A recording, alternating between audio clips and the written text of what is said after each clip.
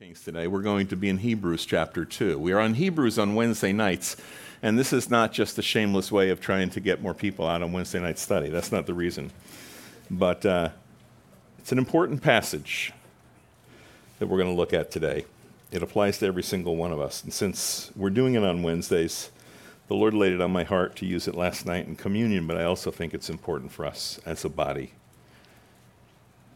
to look at this. It was funny, Nate Holdridge, our speaker for the weekend, we were going through Nehemiah 8 through 13, if you're familiar with those chapters. Some of them are pretty long. There's lots and lots of Hebrew names that, anybody can, you can try to pronounce them or try to mispronounce them. They kind of all sound the same anyhow. And because in Nehemiah 8, we read there that Ezra read from the Word, and the people stood for 6 hours while they read from the Word, right? So I'm going to have you stand.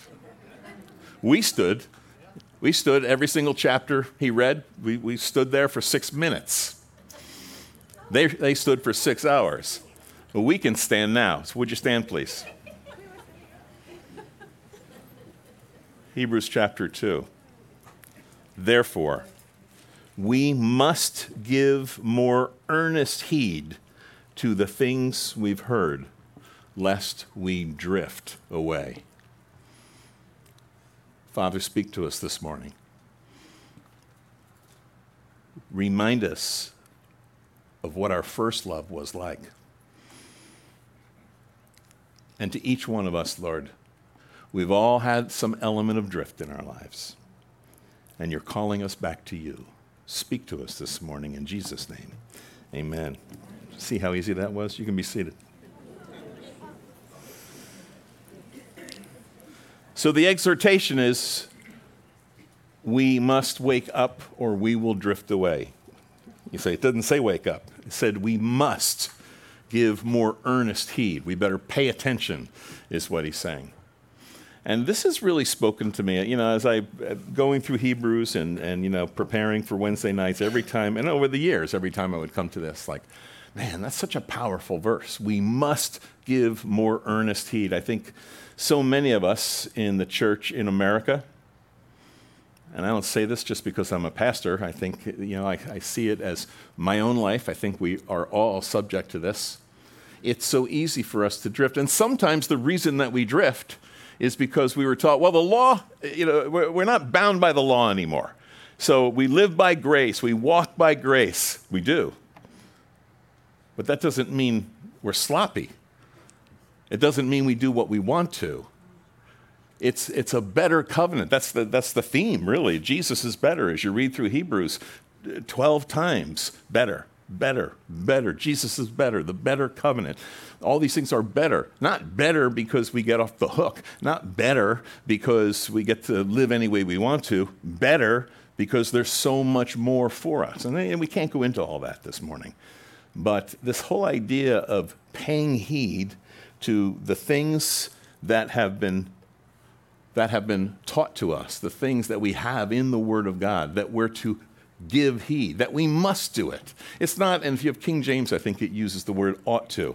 The way we use ought to in our terminology today is, you ought to think about this. You ought to consider this. And that's not what he's saying. We must do it. Jesus says to Nicodemus, you must be born again. He didn't say, you ought to think about this. It might be worth your while. It might work for you. It's not like that. We must be born again. We must give more earnest heed to these things. Why? Or else we're going to drift away. Drift. There are currents. And, we're familiar with the currents, just the physical currents in the world. For the first time in all the years we've been to Harvey Cedars, the water was so, it was like placid. Like, what happened to the surf? Every time we tell the guys, well, we're going to get baptized, make your calling and your election sure because, the surf's up and all that. And we're not sure if they're all coming back. It was just so placid. But there was a riptide. There's always something. You can look at a river sometimes. It can just be so nice, so placid. But underneath that surface, there's a current. We all know that there's physical currents. You see physical currents. If you're a boater, you know there are physical currents. You can be out fishing. I mean, that's kind of my experience, in my younger life, out on a boat with a bunch of other boats, out, on the water. And you don't know that you're drifting because you're all together. You're all just sort of fishing together, and you're moving with the current together. So relative to one another, you're all still in the same place. But if you have a fixed point on the shore, all of a sudden you realize, wow, we've moved quite a great deal. You know what it's like. You go down to the shore, and you set up your chair, put your little blue towel on the chair. There's the lifeguard stand, okay? You go in, you put on your floaties or your water wings or whatever it is that you use, and you go into the water. And it's so nice, you could just, especially, when like it was this weekend, the water was so warm. And you can just float there. And it's almost like God's giving you a free massage. You just sort of float on the water, and it's almost like you shouldn't fall asleep, but it's almost like that sometimes. And then you realize that you kind of, so to speak, wake up. Now, relative to everybody else around you, you're all together. But where's my chair? Where'd my blue towel go? Where's that lifeguard stand? And that really large human that was over there next to my chair? Where are all these people? Where'd it go? And it's like you look a half a mile down the beach, and there it is. We've drifted. I mean, we all know that. It's so simple, what we're talking about here. But it happens. It can happen to any one of us. I know it happened. I think I told this a long time ago. Years ago, years ago, it was like, what was that, 1990. I spent some years growing up in Long Island. And Renee had never been out there and never been out to Montauk Point, which is a really neat area if you've ever been out there. So we went out to Montauk, and we're just doing some stuff out there. And it's like, you know what, we should rent a boat. We should go somewhere. So we rented a boat, the only boat, wasn't really planning this, right? So it's like last minute, okay, let's go see if we can find a boat. Found a boat. The only thing they had left, 18-foot, 90-horse ski boat. And it's like, yeah, that's cool. So we took that out, and if you know where I'm talking about, Montauk Point, so Long Island looks like a fish. And so out at the end of the tail of the fish, it's kind of where Long Island, okay, so New England goes up this way, Long Island goes out this way. This body of water is called Long Island Sound. And then it's the Atlantic Ocean and Europe. It's my geography lesson for the morning. And so we went out, and actually it's pretty eventful, but I won't tell you all those stories. And now Renee, I'm sure she could have operated the boat, but she'd never learned how to operate this boat before because, I know how to operate a boat. So we head on out, kind of where the Sound meets the great deep. And I don't know if we're at the continental shelf. I don't mean that. But we're out there. And I decided, well, it's the right thing to do. Put down an anchor, right? You don't want to drift out to nowhere. So put down an anchor. It held. Our anchor held. That's a good thing. You want your anchor to hold. And I'd been talking about the whole time, like, there's nothing like just diving off the boat and swimming. And so I said, come on, let's do that. Last minute, she said, yeah, I don't know. I don't think so. I said, all right, fine. You just stay here. I'll do that. From the time it took to submerge and come back up again, I don't know how far I had moved. But between the tide, the currents between the Sound and the ocean and all that, I was moving. I swam for my life. I thought, I don't want to go to England. I mean, not now. Not like this. It's real easy to get swept up in something you don't realize. It's very easy to get swept up. It's very easy to drift along and then suddenly find yourself in a place where you're moving a lot faster than you ever thought you would. There are these physical currents, but there are also these spiritual currents. Paul says in Ephesians, you're all familiar with it, Ephesians chapter 2. He says, you were dead in your trespasses and sins. He made you alive. You were dead in your trespasses and sins, in which you once walked according to the course, or the currents.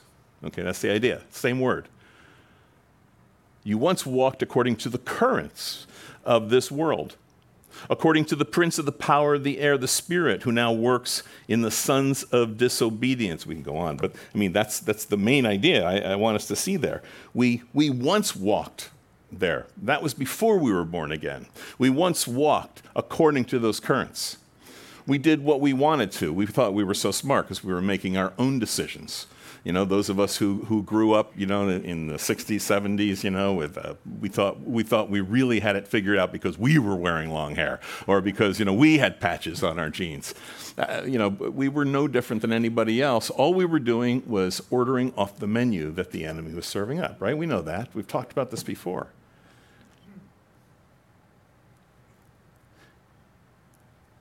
You know, there came a point, we were born again. And I know that, you know, as I speak to you this morning, the vast majority of us in here are born again. There was a point in our lives you came to Christ. Forgiveness of sins. Suddenly you're a new person. The Spirit of God indwells us. I know I'm going to heaven. You know, and everything was, I mean, just wildly different for us, really. Think back. I want you to think back. Do you remember what it was like? Now, I mean, for some of you, got to dust off some of those marbles. Remember, because it's been a long time. For me, it's 42 years, basically. A lot's happened in 42 years. I mean, for me, I got saved 42 years when I got serious about the Lord. It was in 74 when I said I trusted Christ. That was the middle of the Jesus movement. There were things happening, and some of you are young enough, you might have heard about it. It's like a history class, you know, when you hear about it. You weren't there for it. Even those of us who were there may not have been aware of what was happening up in Saskatoon, in Saskatchewan, the major, you know, awakening that was happening up there. Or at Asbury College on the Asbury campus in Tennessee, the major revival that was happening at the same time. A lot of us weren't aware, but in pockets around the country, California, it always seems like something's happening in California, right? But even Philly, it was happening. Imagine that. Denver, there were pockets around the country where the Jesus movement was happening. People were getting saved. Hippies, those of us who had rebelled, and not just hippies, some of us were just not such great people. Actually, none of us were, but some of us maybe worse than others. And I remember, you know, being told, you know, Hesley, stop, and you've been brainwashed. Yes, exactly. I realized because there was so much filth and insanity, stupidity in me. A washing of my brain, a washing of my heart is exactly what I needed, right? And don't look at me like that, because you needed it too. And if you don't think you did, I question if you're saved, right? Let's be serious about this. Let's really talk about this, because this is a very serious passage, one verse. Now it's connected to some others. But it's important we get it. There are these physical currents. We're very aware of them, and that's a very graphic word. When he says drift, we get drift. We know what drift means. And we understand, but we don't understand all the time, how the spiritual drift occurs. None of us got up one morning and said, you know what, I'm going to ruin my life with alcohol today. None of us got up after being saved for 2 years, 5 years, 10 years, whatever it was, and said, you know what, I'm just going to go out and rob convenience stores, or I'm going to destroy my marriage and my family through, you know, pornography. And we don't wake up and decide to do those things. It's incremental. It's always incremental. And we could take a lot of time if you wanted to, but we don't have time for it this morning, to talk about the incrementalism of it, how it begins with a decision here, a decision there. And it may not even be a decision to act. It's a decision to consider. I mean, athletes understand that. Athletes understand that if you visualize something, then you move, physically, you move through what you've already visualized. I was in the sales profession for a long time. Sales guys have learned the same thing. Visualize how you're going to do it, and it actually makes it easier to work through. I don't want to waste our time on that, but it illustrates the fact that we visualize it, we consider it, and then it becomes an action. And it may just be like, oh, what did I do? And we may never do it again for a long time. But just because we've done it, it becomes easier to do it the next time. And then even easier to do it the next time. And the more we do it, of course, Paul makes the point later on, speaking to Timothy, we find ourselves where we've actually, as believers, have seared our consciences. Like you take a steak and sear it on the grill and get it good and crispy. To do it with your own conscience is a deadly thing. And yet you're still living, you're okay, and hey, I'm saved. I'm going to heaven, and you are. None of us woke up and said, I'm going to ruin my life. None of us woke up and said, you know what, I am going to start the deep, dark backslide. No one says that. So how does it happen? Just what I said. Incrementalism. We talked a couple weeks ago, we were looking at Naaman the Syrian, had leprosy. We spent some time talking about leprosy and what is it? And leprosy, it's a picture of sin. It's quite the thing to study in the scripture. And leprosy, when it affects a person, and affects millions of people even today, where it's most disastrous in a person's body is at the extremities, right? Remember that? At the extremities, the fingertips, the toes, the ears, the nose, even the lips. The places where there's less blood flow, so the temperature is cooler. Now, we exalt the concept of cool in our society. Even Christians do. We like cool.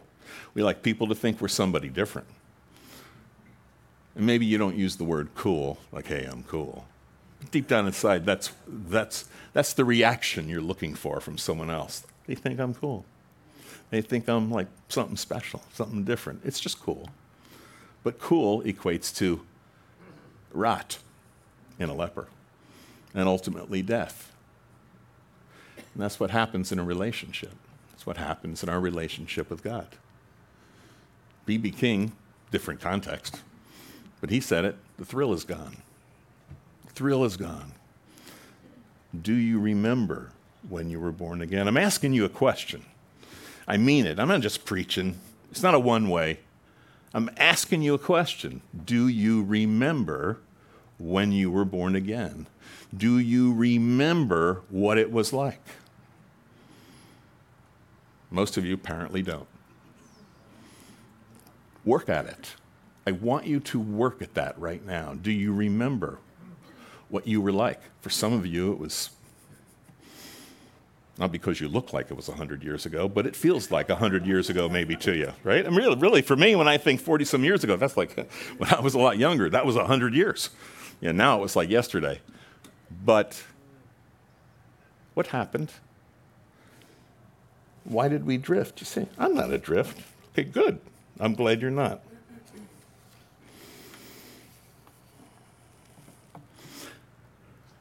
Can you remember a time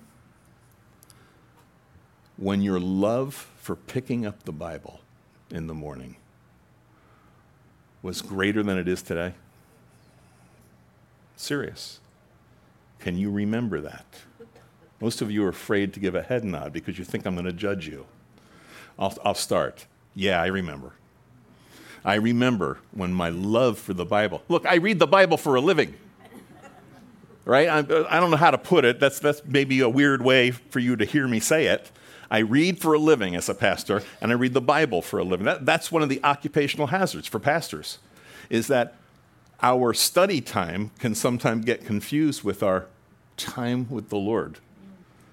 It's a very dangerous place for a pastor to be. It's not about me this morning. I'm just saying that that's something that happens. Can you remember a time when that simplicity before you learned that you had to pray long prayers, like it actually pleased God.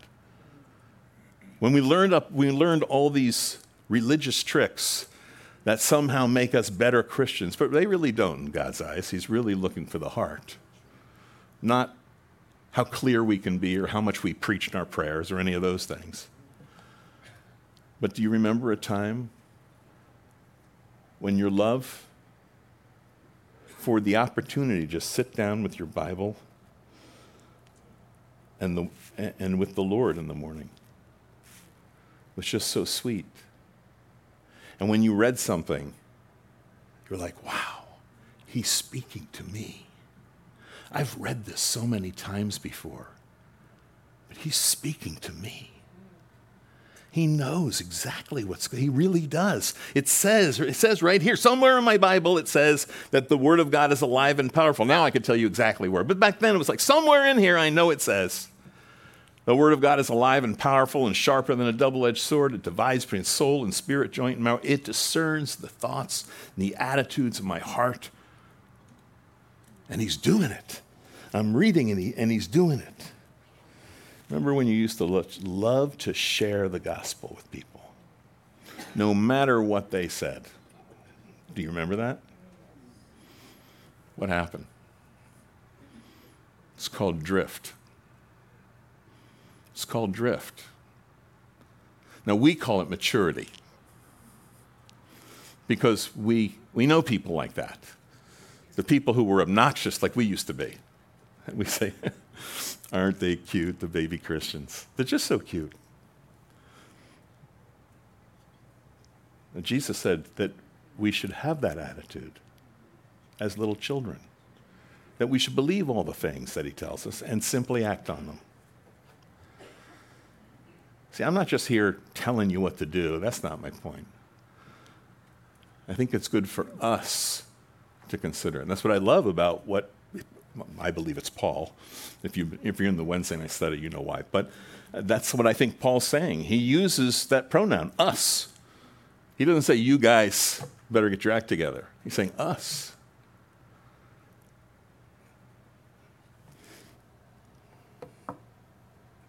Let's go back and read something now. Go back to verse 1 of chapter 1. We're just going to look at a few verses here because it all fits together. You'll see what I'm getting at. God, who at various times and various ways spoke in time past to our fathers by the prophets. Remember, he's talking to Hebrew Christians.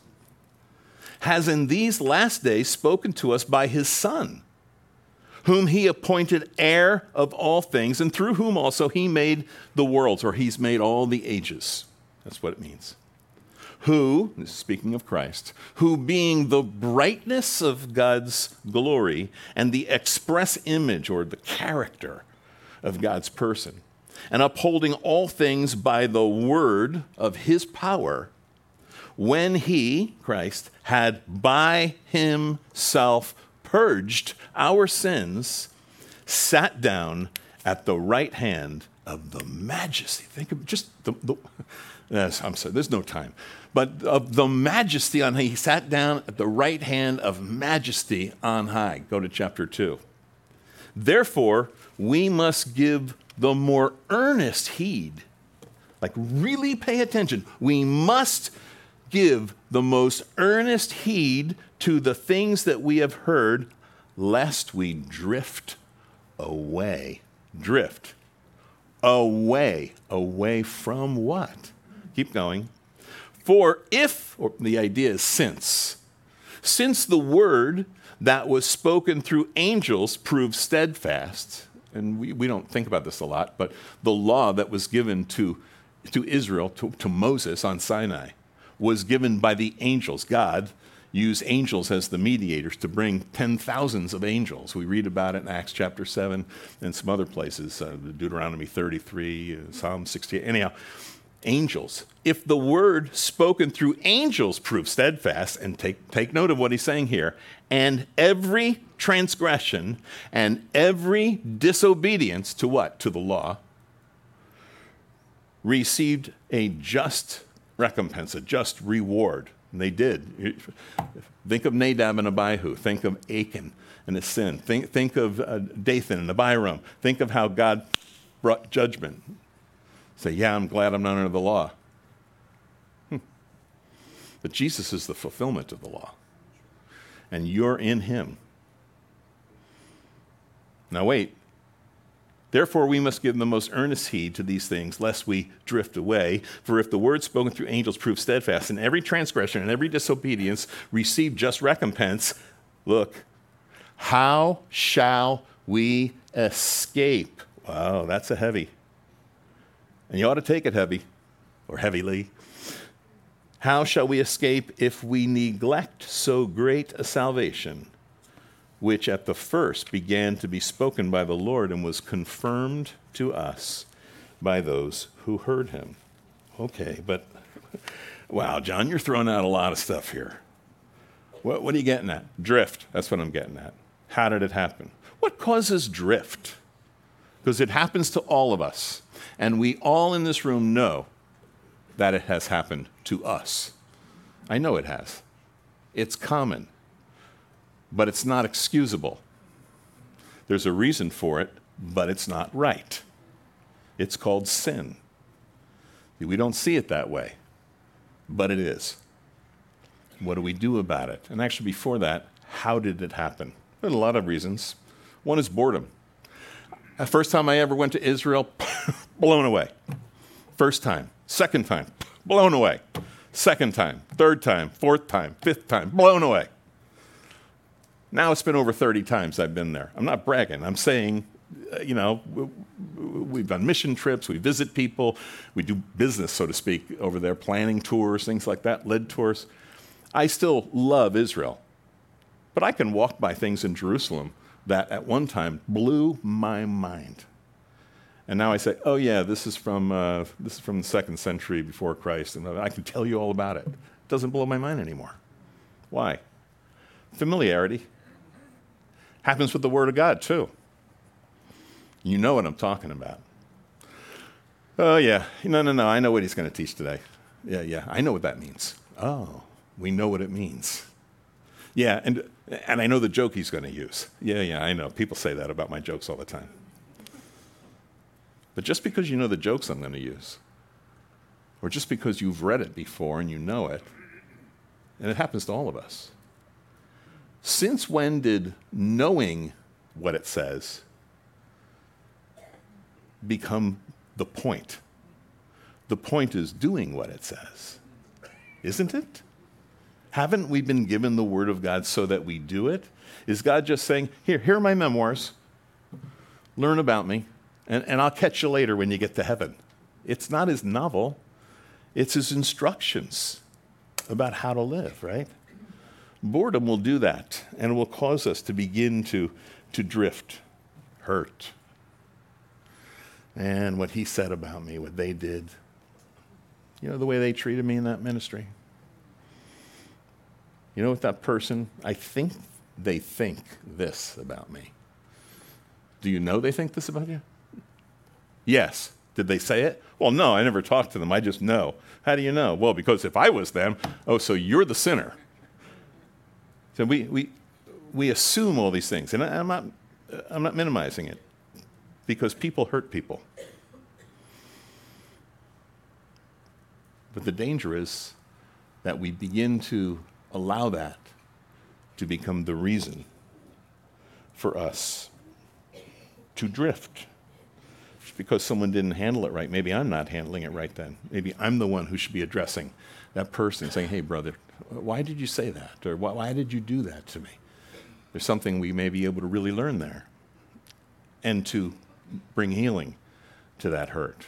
Boredom, hurt. Self-importance.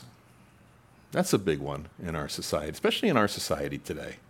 Because we've been taught all our lives, especially even the boomers, but especially now even the younger ones, because the boomers now have taught our children and their children that they're the most important thing on planet Earth. Self-importance. Actually, the word used to be selfishness.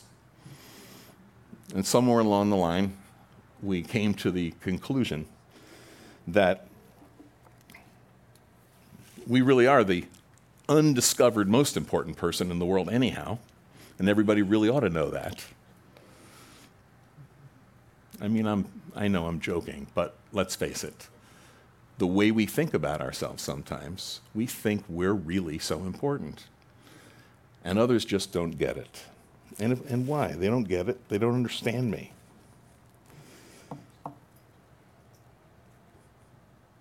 What happens when we begin to drift? A number of things.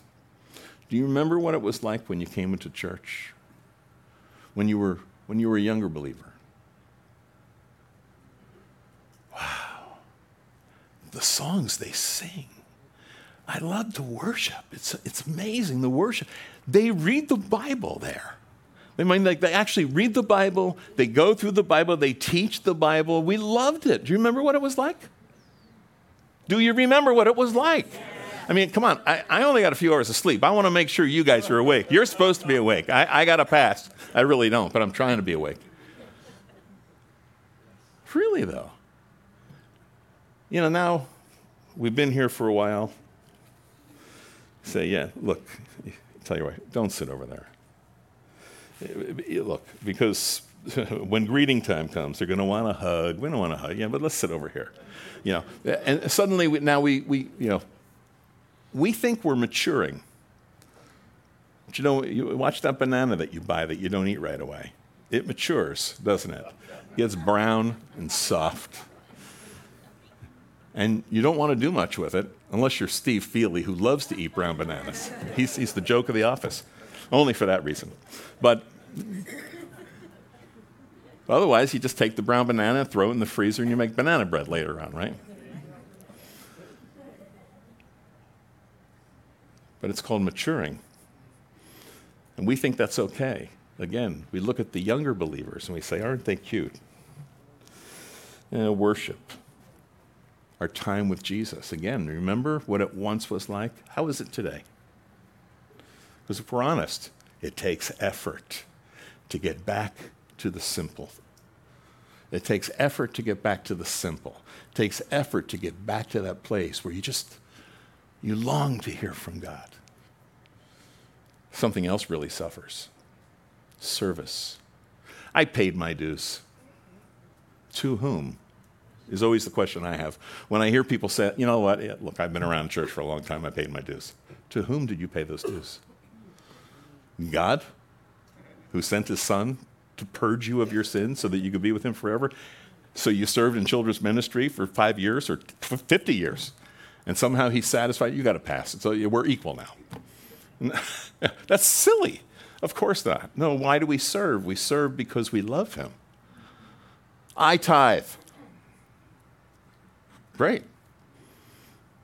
No one asked you how much. But I know what Samuel said to King Saul, to obey is better than sacrifice. See, when we start to take the world's principles and apply them to our walk, I think we're in a lot of danger. And we begin to drift. There's so much that's at stake here. What's your point, John? How shall we escape if we neglect so great a salvation? I'm confused, Hessler. What are you getting at? Are you saying that I'm in danger of losing my salvation? No. The whole context, and the reason people get confused about the book of Hebrews, is that he's not speaking about the loss of salvation. He's speaking about the loss of inheritance. Reward. That Jesus promises reward for the way that we live as Christians. The Bible says it from the beginning to the end that there are rewards ahead. We don't earn heaven. Heaven is a gift.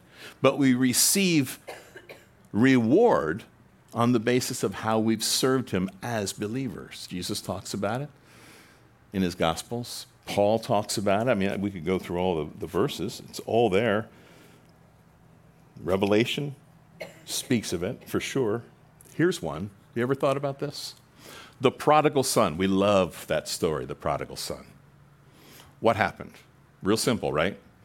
One father, two sons. The one son says to the dad, I want my inheritance. Yeah, good for nothing. I mean, you think of what you might want to think. But the father, better man than me, said, here you go. And he gave him his inheritance. And what did the son do? We all know. What did he do? He split and he squandered. What did he squander? What did he squander? What did he squander? His inheritance.